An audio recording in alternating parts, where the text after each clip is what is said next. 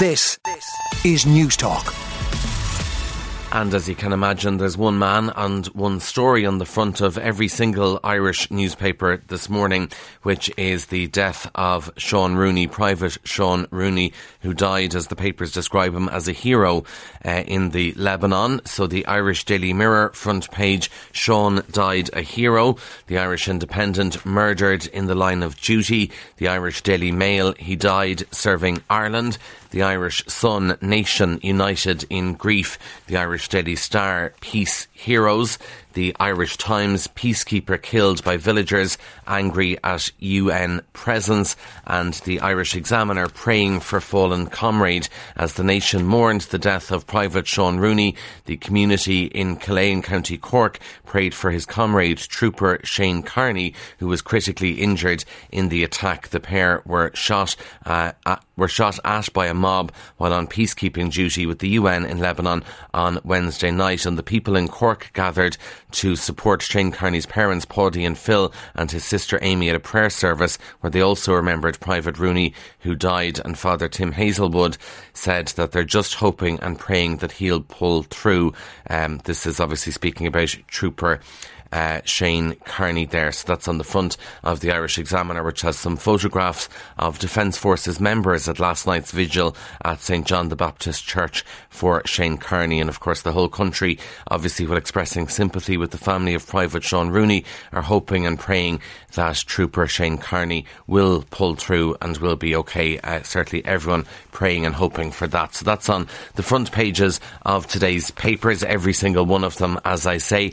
Inside the papers, surprisingly, there's not actually a lot on the cabinet reshuffle. I kind of thought coming in this morning there'd be lots of rumours and gossip and speculation about who's in and who's out and what Leo Varadkar, Micheál Martin, Eamon Ryan are thinking. There's very, very little about it though. The Irish Daily Mail does cover it because obviously there's this big meeting tonight between the three party leaders where they'll sort out who gets what job and we'll be told it'll go down to the wire tomorrow. Now you'd imagine they'll sign off on it all tonight and then we'll find out tomorrow who gets a gig, maybe who loses a gig. But anyway, papers don't have much on it, but the Mail says that Hildegard Naughton is favoured to be appointed as Chief Whip by incoming Taoiseach Leo Varadkar when he appoints a new cabinet tomorrow. So Jack Chambers will be gone from the job because the Chief Whip job will be a Fine Gael job rather than a Fianna Fáil job. So obviously Leo Varadkar takes over from Micheál Martin, and Fine Gael insiders have said they expect Hildegard Naughton,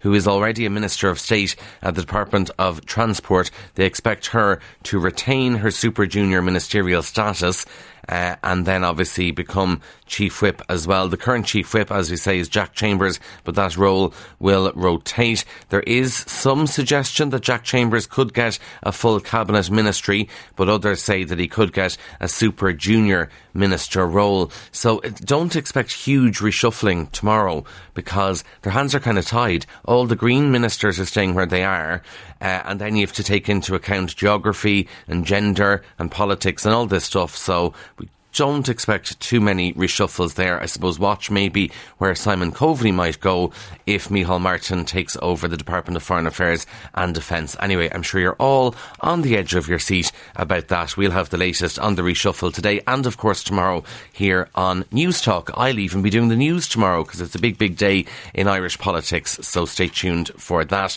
Now, the Irish Independent, again, they've been covering Toy Show the musical a lot in the paper, and today is no different because they're now reporting that the Dáil's public spending watchdog, if you don't mind, this is the powerful PAC, it's asking RTE to explain how much money has been spent on Toy Show the musical. This is after it emerged, according to the Indo, that the production may not reach expectations at the box office. So Catherine Murphy, who's the Social Democrats co-leader, asked the Public Accounts Committee to request specific details from RTE. Catherine Murphy has requested an explanation of how much Toy Show the musical costs and also the business case. Is there a need for Toy Show the musical? Will enough people show up for it. It's understood that at a meeting of the PAC yesterday, TDs agreed to write to RTE to query how much is going to be spent on the musical there. I saw in the papers yesterday Alan Hughes, who is a well-known TV presenter on Virgin Media, but he also has a panto, and he is saying it's unfortunate that RTE has entered the Christmas show market post-pandemic, and he sort of felt that RTE gets a bit of an unfair advantage with Toy Show the musical. I'm sure the musical won't be too upset with all the publicity every single day in the papers for it, but interesting that the politicians are getting involved now with Toy Show the musical. Obviously, Harry and Meghan's documentary is all over the papers today because journalists have had a time to sit down and watch it. I watched it last night. Some interesting revelations there.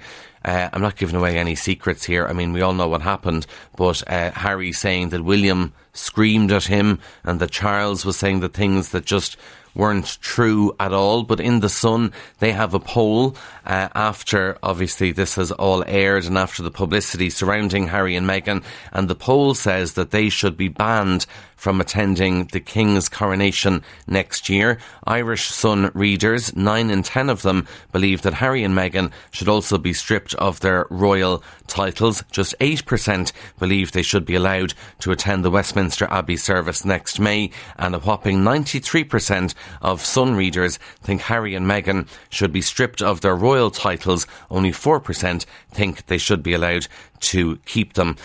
So that's according to a poll of 33,000 readers in The Sun. It's worth a watch. I have to say, though, after watching 6 hours of these people, I still cannot make up my mind about them.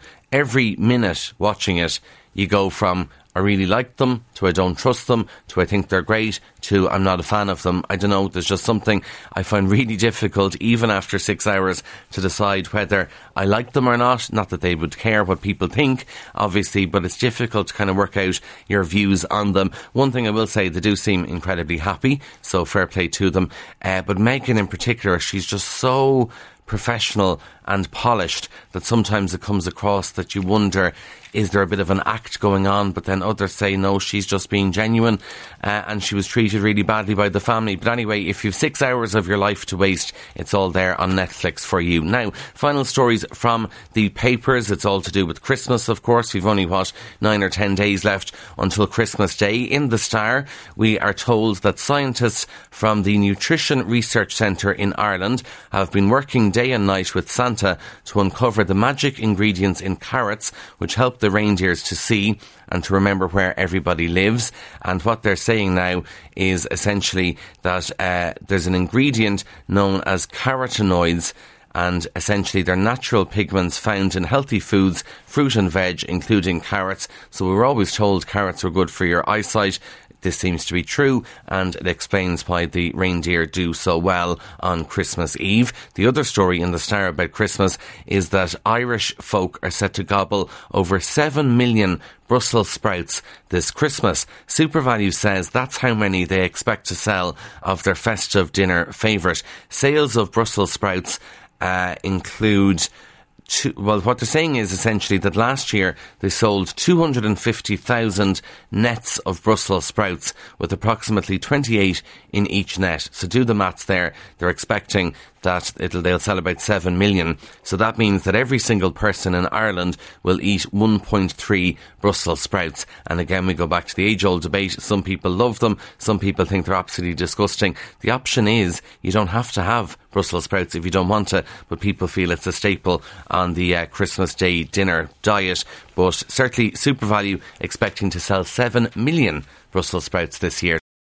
On 106 to 108 FM and Newstalk.com. This is Newstalk.